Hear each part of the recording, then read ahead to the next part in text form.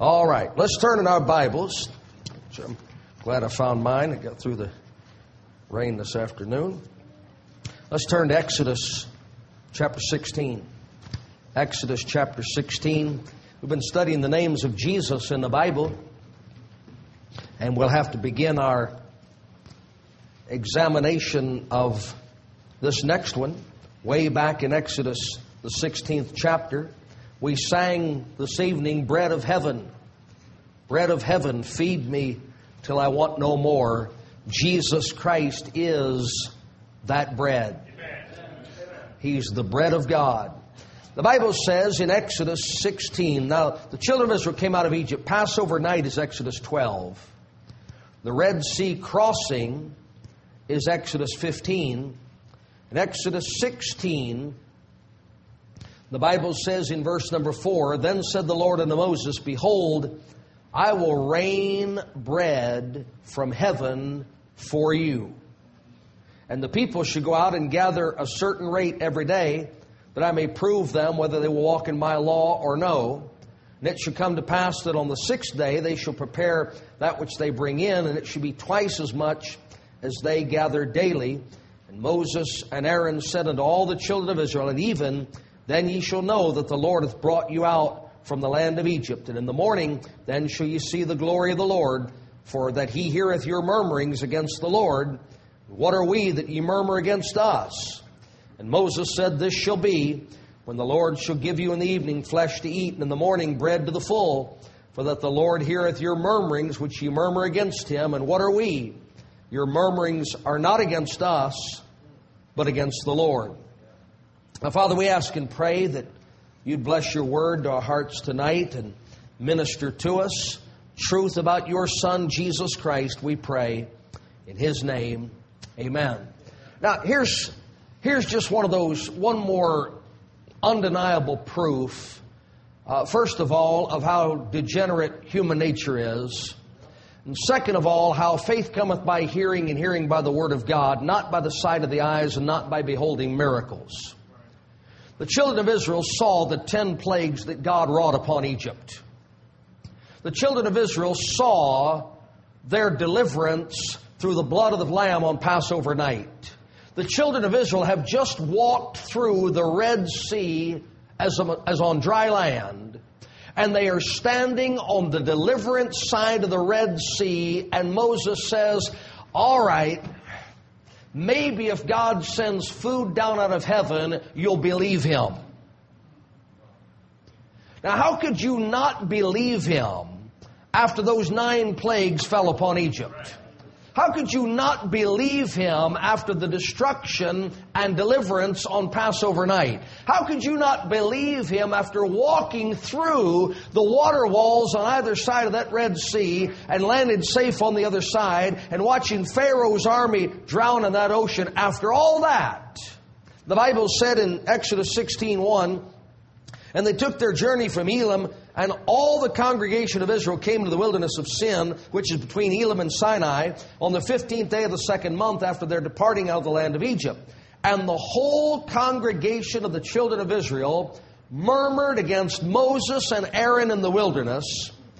And the children of Israel said to them, Would to God we had died by the hand of the Lord in the land of Egypt, when we sat by the flesh pots, and when we did eat bread to the full, for ye have brought us forth into this wilderness to kill this whole assembly with hunger.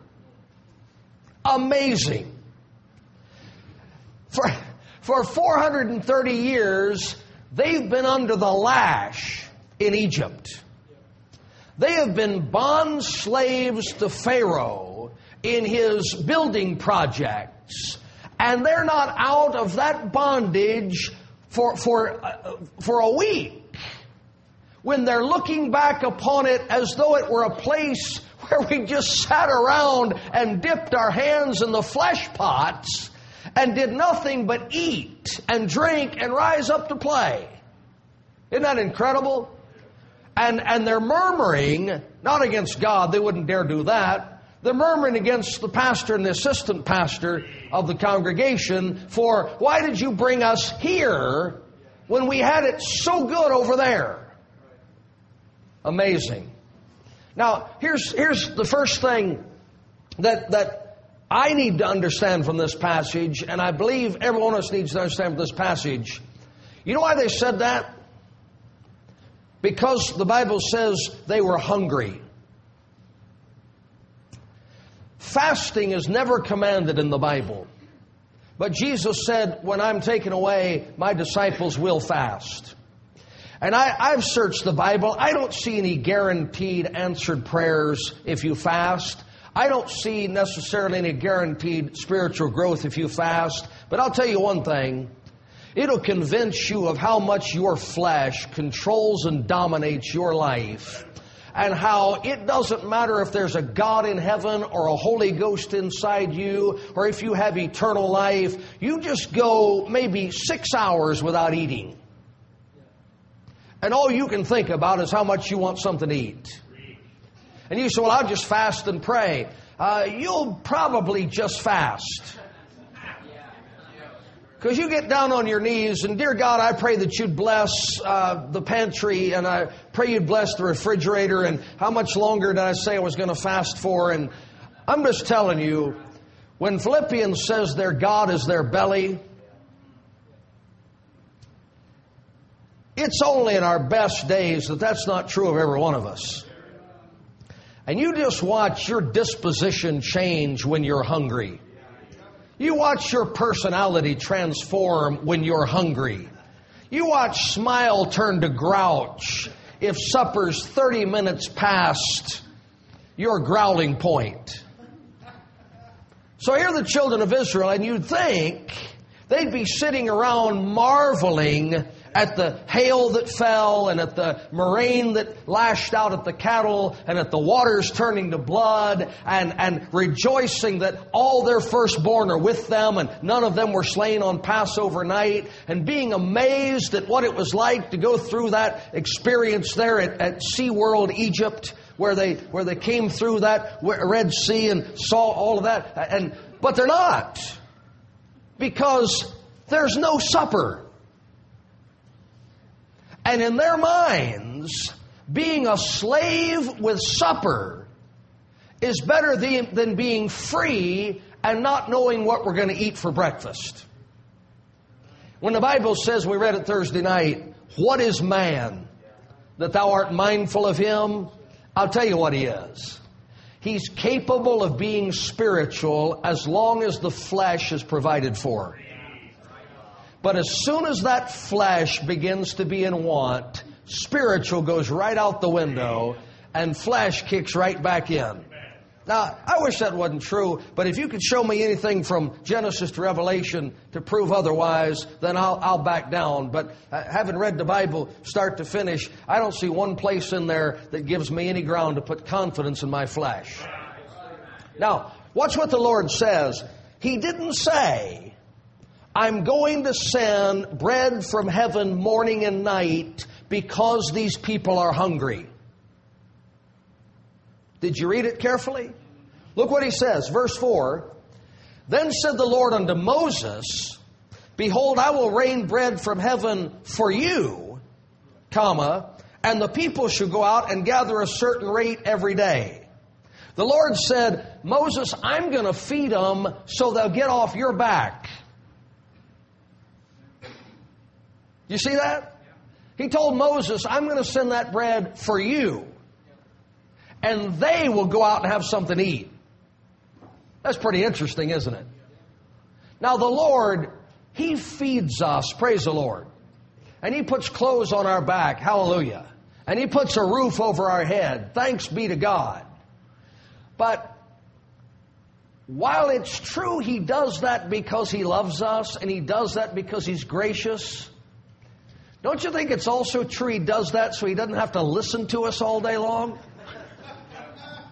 It's like the only way I can get any rest is if I provide for their temporal needs, because if I don't, here they come running up to me whining about how, oh God, you got to do this, and oh God, you got to do that. And if their soul lacks humility, or their soul lacks grace, or their soul lacks patience, or their soul lacks compassion, I never hear a word from them. But if their body lacks food or drink or comfort or a nice experience, man, they're right here in the prayer meeting. We're going to get to the Jesus part. Just come on, it's been 2 months. We got to work a little something in here about our condition. So now notice also what he says, and this is important. He said that he gave them flesh to eat, verse 8. I shall give you in the evening flesh to eat, in the morning bread to the full. It's interesting that in this first passage, the bread and the flesh are used interchangeably. What you eat that sustains your flesh is called flesh. Okay, because it was bread in the morning, it was bread in the evening. Now, here's what's interesting. It's not called manna by God. It's called manna by the people. And the people called it manna, meaning, what is it? God called it bread. So they looked at God's provision, which was bread, but they looked at it without knowledge and without understanding, and they called it, what is it? Which is very interesting. Because in the New Testament, when the bread of God comes down from heaven, men look at it and say, what is it? Who art thou? Who are you? Are you the prophet? Are you the Christ? Are you Elijah? Are you Jeremiah? Well, who are you? Are you John the Baptist risen from the dead? They looked at the bread of life the same way the children of Israel looked at the bread that came down morning and night from God in the wilderness. They didn't recognize it for what it was. Later they would say, take a look, in Numbers chapter 11. Numbers chapter 11. They ate it every morning. They ate it every night. On Friday, the Scripture said, they gathered a double portion and they kept it so that on the next day, the Sabbath day, they could eat that. They wouldn't have to go out and gather any food or prepare any meals because that was the Sabbath. Some people in your town call themselves Sabbath keepers, but they don't keep the Sabbath. They don't prepare enough meals on Friday to get them through Saturday. Because you're not supposed to light a fire, you're not supposed to cook food, you're not supposed to do any labor on the Sabbath day. They'll go to church on Saturday and say, we meet on the right day of the week, and then they'll go out to the restaurant. Then they'll go in the back and have a barbecue. So that's not Sabbath keeping. Anyway, so they eat that every morning, every night. And the Bible says in Numbers chapter 11, and verse number 6, no, verse 5, and 4. Verse 4, Numbers, here we go, Numbers 11:4. Ready? Numbers 11:4. You think it's bad listening, you should have been my translator. Numbers 11:4. And the mixed multitude, don't you like that mixed there? You say, shouldn't it be M-I-X-E-D? No, it should be M-I-X-T. Either one will do. Well, I can't understand it. Yes, you can understand it. The mixed multitude that was among them fell a-lusting. And the children of Israel also wept again and said, who shall give us flesh to eat? We remember the fish which we did eat in Egypt freely. Freely? They're throwing your babies in the river. They're murdering your children. They're commanding you make bricks without straw and putting a lash to your back. What do you mean freely? Now, stay with it. The cucumbers and the melons and the leeks and the onions and the garlic. Now, I like fish. I like melons. But leeks and onion and garlic and cucumber, that sounds like something an American eats when he's in a foreign country and can't get meat. And that's what they said. It said, we remember. But now, verse 6, our soul is dried away. There is nothing at all beside this manna before our eyes. Well, there's nothing except what God gave us. And the manna was as coriander seed. The color thereof is the color of bdellium. So that clears that up for you. And the people went about and gathered it and ground it in mills or beat it in a mortar and baked it in pans and made cakes of it. And the taste was as the taste of fresh oil.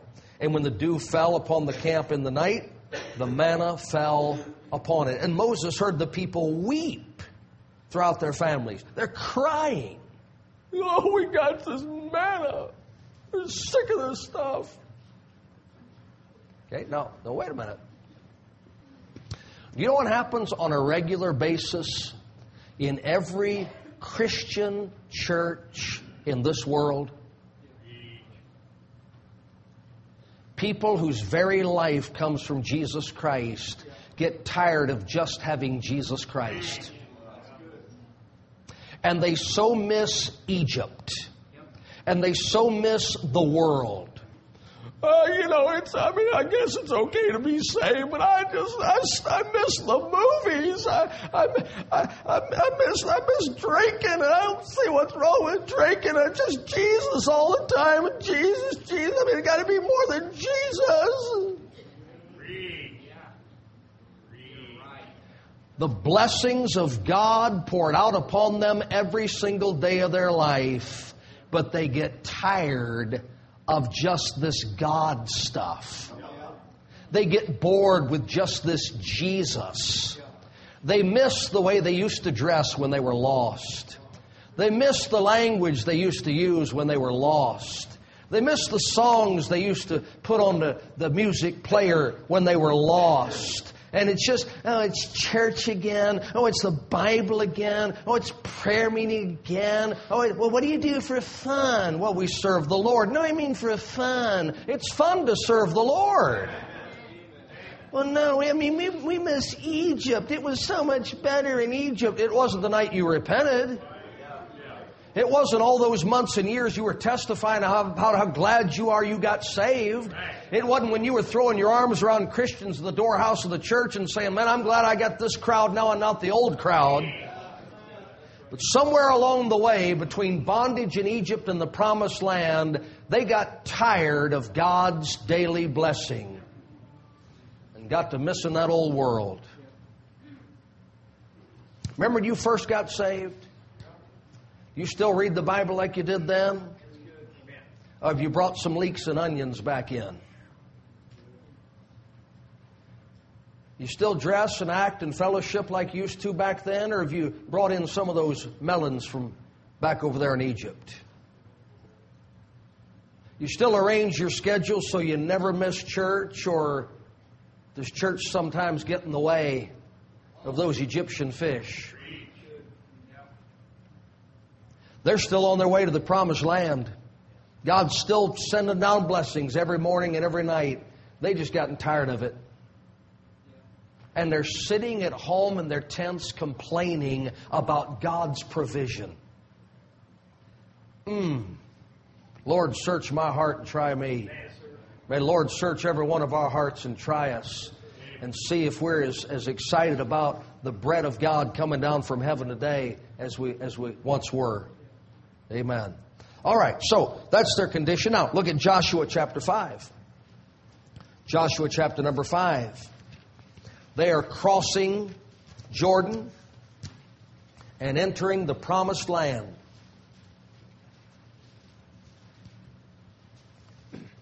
Joshua 5, verse number 12.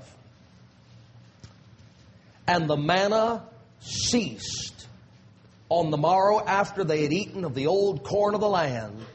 Neither had the children of Israel manna any more, but they did eat of the fruit of the land of Canaan that year. How about that? God provided for them every single day. He provided all they needed for life from the day they left bondage in Egypt until the day they set foot in the promised land. Everything they needed was provided for them by God. Are you saved tonight? From the day you got saved until the day you set foot in the promised land, God will send from heaven everything you need every single day from now all the way to glory. Praise the Lord. What a blessing. All right, let's come to John chapter number 6. So that's the background. We've got to understand the bread falling down from heaven, or we'll never understand the passage that we're about to read. John chapter number 6.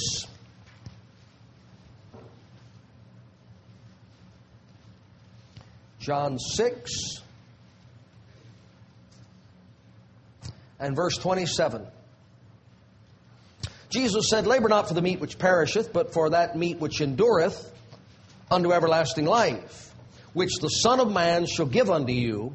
For him hath God the Father sealed." Then said they unto him, "What shall we do that we might work the works of God?" Jesus answered and said unto them, "This is the work of God, that ye believe on him whom he hath sent." Praise the Lord. I'm saved by works. That one.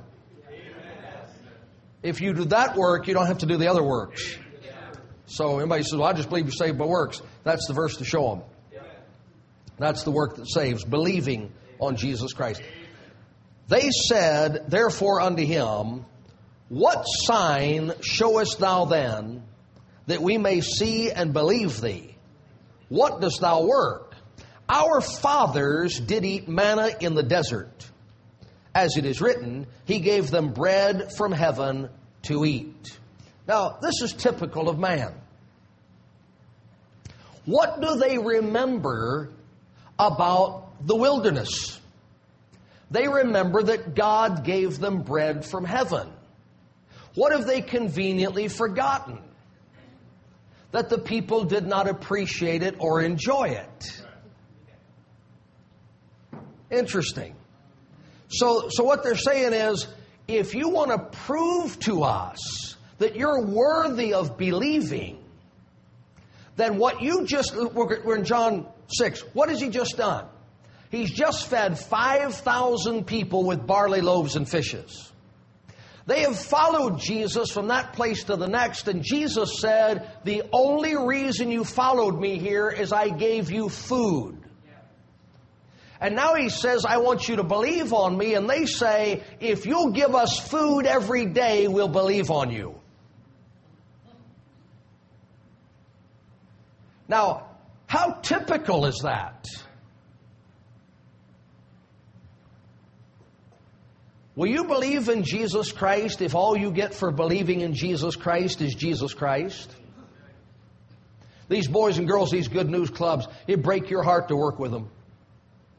They come, the team comes in at school, teaches that Bible lesson, says, "Now, if any of you want to know more about Jesus or want Jesus to be your Savior, come out and meet with somebody." And they go out, my wife or Linda or Brother David or different ones will talk with those boys and girls. And here's what they'll say. 7, 8, 9 years old, 10 years old, 11 years old. They'll say, "If I ask Jesus to save me, will my mommy quit doing drugs?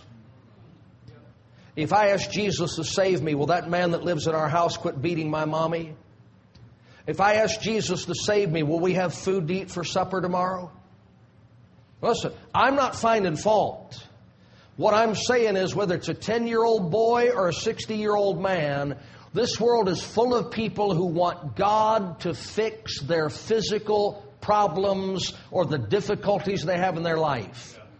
And they will follow a Jesus as long as he's handing out material blessings. But what if all he has to offer you is himself? Do you still want him? What if you trust Jesus as your Savior and still lose your marriage, and still lose your health, and still lose your children, and don't get your job back, and none of your circumstances or situations improve in this life? Do you just want Jesus? Or do you want the things he has to offer? I'm not against, in this country and other countries, saying, "We'll give you a slice of pizza if you'll come hear the gospel." But almost every one of those people is gone as soon as the pizza runs out. And they're looking for the next place where they're giving out pizza. When a missionary, well-intentioned, goes overseas and gives out clothes or medicine or food or money, they write home glowing reports until the container's empty. And when there's no more stuff to give out, the crowd dwindles back out in search of some other material thing. Christian radio in the 1960s and 1970s was full of men preaching Jesus. Today, Christian radio and TV is full of men preaching what Jesus can give you for your wallet, or give you for your body, or give you for your relationships. And the Lord said, so they said to the Lord, well, if you want us to believe on you, you're going to have to do at least what God did for our fathers in the wilderness. Give us free food every day. That's what they're asking. Verse 31, our fathers did eat manna in the desert, as written, He gave them bread from heaven to eat. Then Jesus said to them, verily, verily, I say unto you, Moses gave you not that bread from heaven, but my Father giveth you the true bread from heaven. He just says, we're not discussing that. That was then, this is now. The Father gave, but right now He giveth. There is a true bread from heaven, and that wasn't it. Now look, it was truly bread from heaven, but it wasn't the true bread from heaven. How do you know? Verse number 33. For the bread of God is He. See that? It's a person. It's not a thing. For the bread of God is He which cometh down from heaven and giveth life unto the world. How about that? That bread for 40 years sustained for days or months or years the lives of men who would eventually die. But there is a bread sitting before those men in John 6 who could sustain them in such a way that they would never die. That's true bread. Keep reading. Then said they unto Him, Lord, evermore give us this bread. Now that's the key to the passage. What? Now listen, because this is the most messed up passage of Scripture in all the Bible. So listen carefully. What happened in the wilderness? Again and again and again and again and again, the Father gave them bread. Jesus said, now the Father giveth you the true bread. It's He, it's a person. And they said, then give us this bread again and again and again and again and again. What did they ask for? Evermore. That is, on a continual basis, give us this bread. So you see what they want? They want a perpetual offering of the bread of God to sustain their life incrementally. Each time the children of Israel ate that bread, they stayed alive a little longer until they ate the bread again. So the people Jesus is speaking to, they look at Him and say, well, you give us bread now, and each time you give it to us, we'll live a little bit longer until we take that bread again. But verse 35, Jesus said unto them, I am the bread of life. That's who He said He is. I am the bread of life. He that cometh to me shall never hunger, and he that believeth on me shall never thirst. But I said unto you that ye also have seen me and believe not. Now, stop right there. When those children of Israel ate manna in the morning, you know why they needed manna again that night? Because they got hungry again. They needed another feeding of that bread from heaven. But Jesus said, the bread that's sitting before you, that's me. I am the bread of God come down from heaven. If you eat this bread one time, you will never have to eat it again because you'll never get hungry again.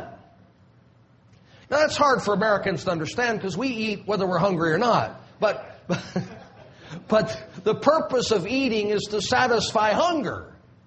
Now, if you went to a church this morning where they told you a piece of bread was Jesus and said that if you would eat that piece of bread, you'd have eternal life, At the end of that meeting, they would tell you to come back next Sunday and eat another piece of bread so you can get a little more eternal life. Right up until the day you die, when they would come to your deathbed and give you another piece of bread to keep you alive until we could start getting money from your kinfolk. Jesus said, this bread that the Father sent me, this bread, it's not like that bread. That bread, you had to keep eating it because it could sustain you for just a little while. But me, the true bread, if you eat me once, you'll never need another bite of bread because I will give you everlasting life. You'll never hunger again. It's just clear as it can be if you read the context. Now, look at verse number 37. Jesus said, all that the Father giveth me shall come to me, and him that cometh to me I will in no wise cast out. For I came down from heaven not to do mine own will, but the will of him that sent me. And this is the Father's will which hath sent me, that of all which he hath given me I should lose nothing, but should raise it up again at the last day. And this is the will of him that sent me, that every one which seeth the Son and believeth on him may have everlasting life. And I will raise him up at the last day. So what do you have to do to have everlasting life? Believe on him. Once you've believed on him, you don't have to keep getting life again and again and again and again and again. When you believed on him, you got everlasting life. I'm hungry. I've got to eat. If I don't eat, I'm going to die. Well, thank God there's manna coming down first thing in the morning, and they go out and eat it. They march all day through the wilderness. The end of the day, I'm hungry. I got to have something to eat. And down comes manna, and they eat it again. And for 40 years, till they reached the promised land, God kept giving them bread because it was just enough to get them through half a day. That's all. But when your soul believes on Jesus Christ, that one meal is sufficient to keep you alive forever. Thanks be to God. So he says, verse number 41, then the Jews murmured to him, because he said, I am the bread which came down from heaven. And they said, is not this Jesus, the son of Joseph, whose father and mother we know? Well, actually, you're wrong. You might know his mother, but you obviously don't know his father. You know Joseph, but you don't know his father. How is it then that he saith, I came down from heaven? Jesus therefore answered and said to them, murmur not among yourselves. Now look at this. In the Old Testament, God gave them bread from heaven. And what'd they do? They murmured about it. In the New Testament, God gave them bread from heaven. And what'd they do? They murmured about it. What'd they have to do in the Old Testament to stay alive? They had to do works every single day. They had to go out and gather that bread and prepare that bread and eat that bread every single day to stay alive. And they murmured, they complained, we don't like it this way. So New Testament, God sends down bread, His Son, and says, all you get it one time from your heart, no works, just believe on me, and you'll never have to eat again. You'll never hunger again. And they murmured against that. God can't win. If He gave you law in the Old Testament, you wouldn't keep it. If He gave you grace in the New Testament, you wouldn't believe that. In the Old Testament, instead of working for salvation and keeping these laws, they said, well, God should just forgive us. In the New Testament, God says, I'll just forgive you. And everybody and his brother starts a religion telling you how to be saved by works. Men just don't want God's way.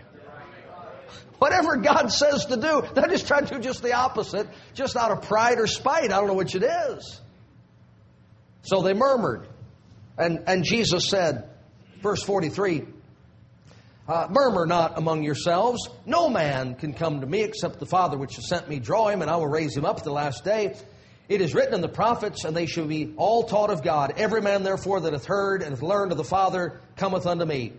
Not that any man hath seen the Father, save he which is of God. He hath seen the Father. Verily, verily, I say unto you, he that believeth on me hath. Got it right now.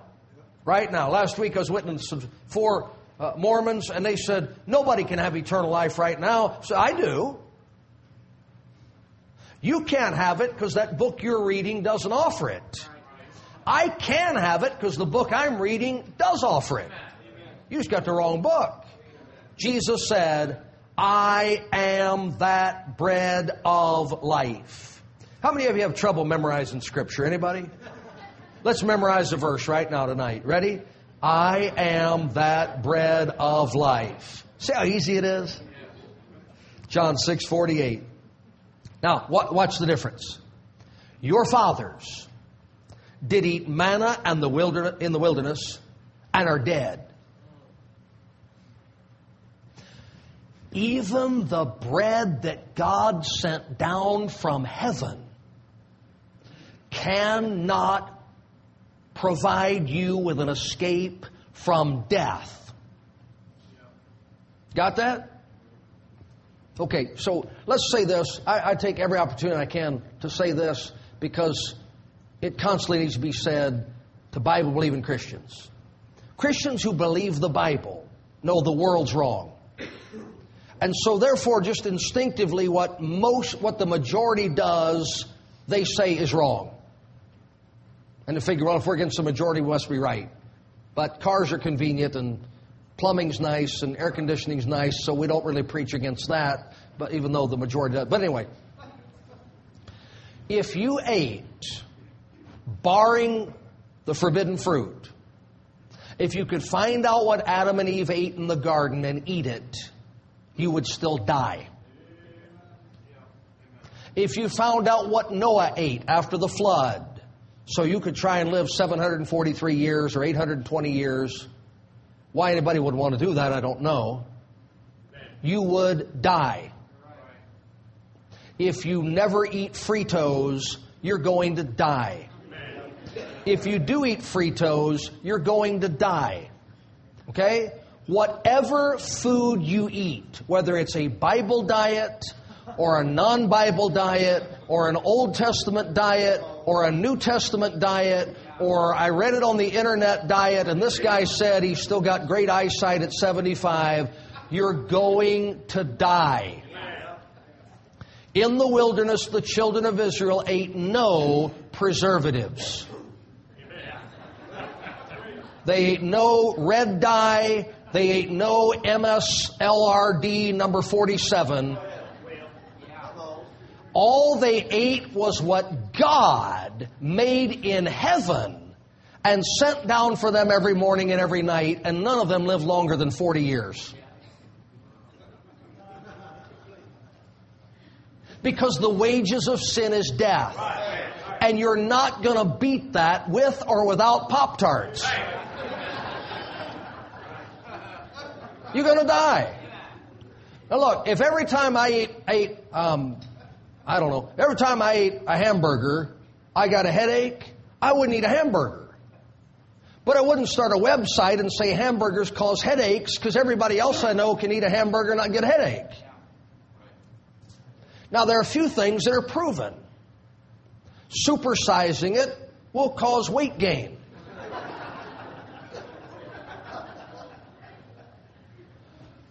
All that means you're going to need a bigger casket.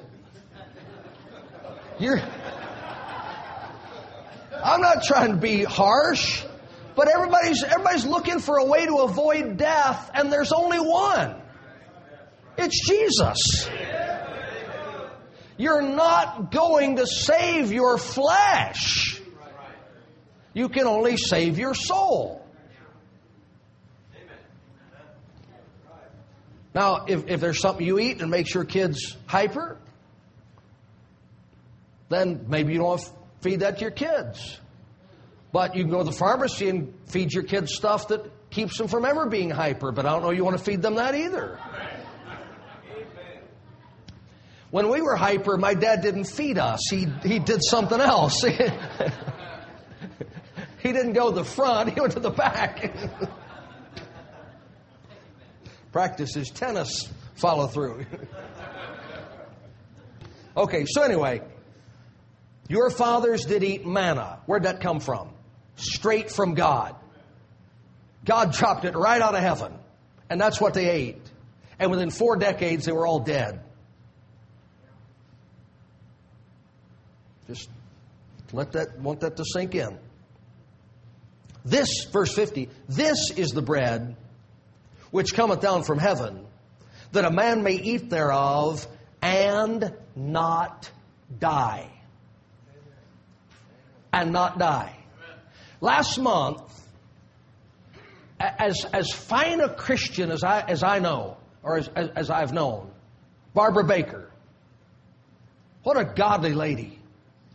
And how she suffered without complaining. That woman died. Her body was placed in the ground. The ashes went back to ashes, the dust went back to dust. But one day in her life, she took Jesus Christ as her Savior. And that woman is more alive today than she was the last time you saw her sit in this church house. Because the bread she ate the day she trusted Jesus Christ gave her everlasting life for her soul, though there was nothing that could preserve her body because sin had gotten in it. Wednesday we had the service for Mercedes Taylor. What a blessing she was to our church. And her bracelet making and her blanket making and sitting back in the back and crying how she was blessed by the sermon. And y'all be sitting there dozing off, and she'd be back in the back waving her hand and shaking her fist when I was preaching. She just loved the Lord.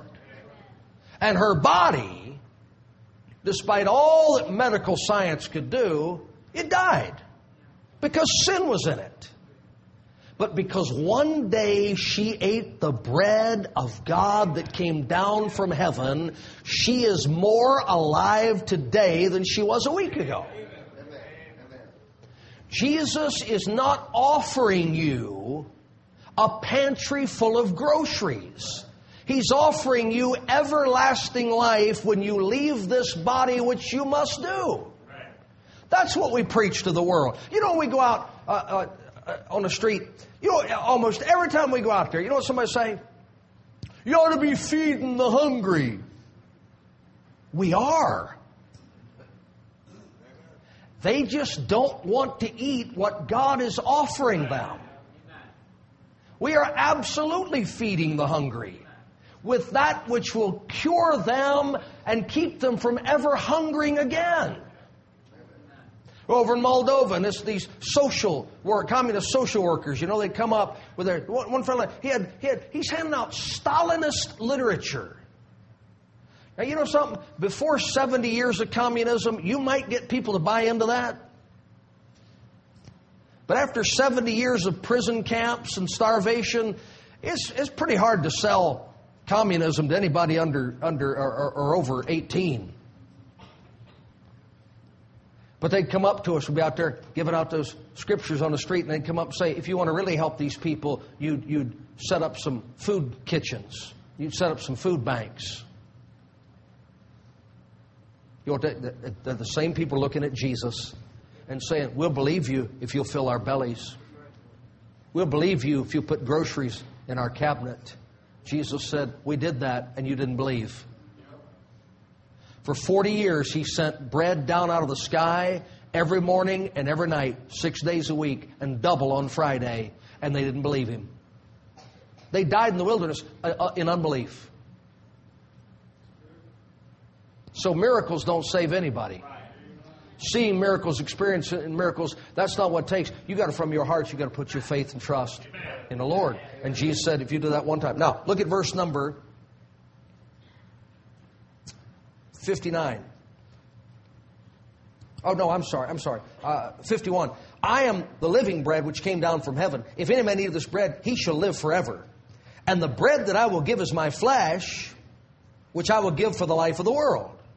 The Jews therefore strove among themselves, saying, how can this man give us his flesh to eat?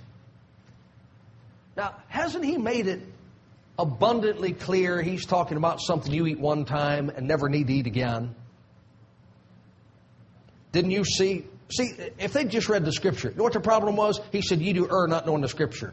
What did he say the bread was that came down from heaven? Come on, remember in Exodus? It was flesh. Right? It was bread. He called it flesh. That is, it sustained their flesh. He said, I'll give my flesh to the Lord. Jews murmured about that. Then Jesus said to them, verily, verily, I say unto you, except ye eat the flesh of the Son of Man and drink his blood, ye have no life in you. Whoso eateth my flesh and drinketh my blood hath eternal life, and I will raise him up at the last day. For my flesh is meat indeed, and my blood is drink indeed. He that eateth my flesh and drinketh my blood dwelleth in me, and I in him. As the living Father sent me, and I live by the Father, so he that eateth me, he shall live by me. This is that bread which came down from heaven. Not as your not as your fathers did eat manna and are dead. For he that eateth this bread shall live forever. Okay, question. This is not a hard question unless you're the Pope. Of course, I'm not sure about this Pope. Well, if you were a Catholic right now, wouldn't you be sweating it? In the last month, this guy has said you don't have to believe in God to go to heaven. An atheist is just as valid as a Roman Catholic, and that we need to lighten up on abortion and homosexuality. Now, don't you know that College of Cardinals running around saying, who nominated this guy? Where'd he come from? When he promised them hope and change, they didn't really know what he meant, but they're finding out. But anyway, how did they eat manna in the wilderness? Didn't they take it and put it in their mouth and chew it up and swallow it? Jesus just said, you don't eat me the way they ate manna. Isn't that what he said?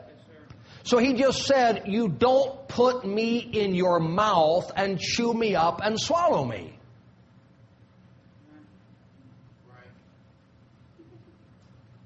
How does he live by the Father? He has perfect faith in his Father. The man Christ Jesus has perfect faith, unwavering trust in his Father. And he said, if you will live by me like I live by the Father, you'll have everlasting life. So we don't come once a week and put Jesus in our mouth and chew him and swallow him. We put our unwavering faith and trust in him. And if you'll do that one time in your life, you'll never hunger again. You'll never die. You'll have everlasting life through Jesus Christ. He's the true bread that came down from heaven. He's the living bread that gives life to the world. And if you'll eat him, not with your mouth, but with your heart, you'll never die. Not your body, your soul. Never die. Now you can see why that passage would confuse people. Because what happens is that they go to catechism, and the priest shows them the eating my flesh and drinking my blood part. He doesn't show them John chapter 6. He doesn't show them Numbers. He doesn't show them Exodus. He gives them no context. He gives them no Bible whatsoever. He gives them a verse ripped out of the Bible and church tradition. Which is why when you ask somebody, are you saved? Well, I'm a Catholic, or I'm a Protestant, I'm a this or that. Well, have you ever received Jesus as your Savior? Oh, many times. In fact, I'm on my way to do it again right now. That's because religion likes to take verses out of the Bible. God wants us to leave them in the Bible. And if you leave a verse in the Bible and read what's before it and what's behind it, it all fits together, and you don't end up striving to get eternal life in a place where you can never get it. All right, so the Bible says in verse number 59, these things said he in the synagogue as he taught in Capernaum. Many therefore of his disciples, when they had heard this, said, "This is a hard saying, who can hear it?" When Jesus knew in himself that his disciples murmured at it, he said to them, "Does this offend you? What and if you shall see the Son of Man ascend up where he was before? It is the," now look, "it is the Spirit that quickeneth, the flesh profiteth nothing." If you could live in perfect health for 150 years, if you died without your soul being saved, it would profit you nothing to have enjoyed all of that good health for all those many years. And if you died at the age of 12, God forbid, of some cancer or some terrible disease, having trusted Jesus Christ as your Savior, you may not have gained the whole world, but you didn't lose your soul. You're absent from the body and present with the Lord. He's not talking about prolonging physical life. He's talking about everlasting spiritual life. And he goes on to say, "The flesh profiteth nothing. The words that I speak unto you, they are spirit and they are life. But there are some of you that believe not, for Jesus knew from the beginning who they were that believed not and who should betray him. And he said, Therefore said I unto you, that no man can come unto me, except it were given unto him of my Father." From that time, many of his disciples went back and walked no more with him. Now, I'll say this carefully. I don't want to start a controversial argument. A disciple is a follower. Discipline. It's a disciplined follower. Jesus said to Peter, one of his disciples, he said, "When you're converted, strengthen your brethren." There were many, many, many people who followed Jesus, but they never believed on him. They never trusted him. Because they kept taking his words to be physical when they were spiritual, or spiritual when they were physical. They never seemed to be able to get it right. I will say this as kindly as I know how. In your town are Catholics and Protestants, and Jehovah's Witnesses and Mormons, and Adventists and Baptists, who are disciples of Jesus. They are really trying to follow him. They go to Mass more than some saved Baptists go to church. They do penance, and they say prayers, and they give offerings, and they donate time and money in ways that a lot of born-again people never do. But though they are trying so hard to follow Jesus, going from door to door with their briefcases, selling watchtowers, trying to walk in the footsteps of Jesus and earn a place in his kingdom, they don't have everlasting life. And when you say to these disciples, you need to believe on Jesus Christ, and if you'll just believe one time in his death and burial and resurrection, you can have everlasting life. They're offended by that suggestion and murmur against you. And they're good people. Many of them are, as people go, they're good people. And they're working harder for Jesus than some people sitting right here in this room tonight. But they've never believed on him. My question to you tonight is, has the Father given you understanding of this truth? That the only way to live forever is to believe on the Lord Jesus Christ. The bread that God sent down from heaven, that you'll never, never, never be saved by a lifetime of discipleship or good works, but only by believing on him. It frightens me to talk to members of Baptist churches. Are you saved? I'm trying. Going to heaven when you die? I'm doing the best I can. It's the same mindset as the dear lady taking Mass again and again and again and again. You'll never earn eternal life by your works. But you'll get it if one time in your life you'll receive the broken body and the shed blood of the Lord Jesus Christ, the true bread that came down from heaven. Now, one more, let's take one more run at this. Jesus sat in the upper room and He said, "This is my body. I want you to eat this." And nobody took a chunk out of His arm. They ate a piece of bread that He handed them. Correct?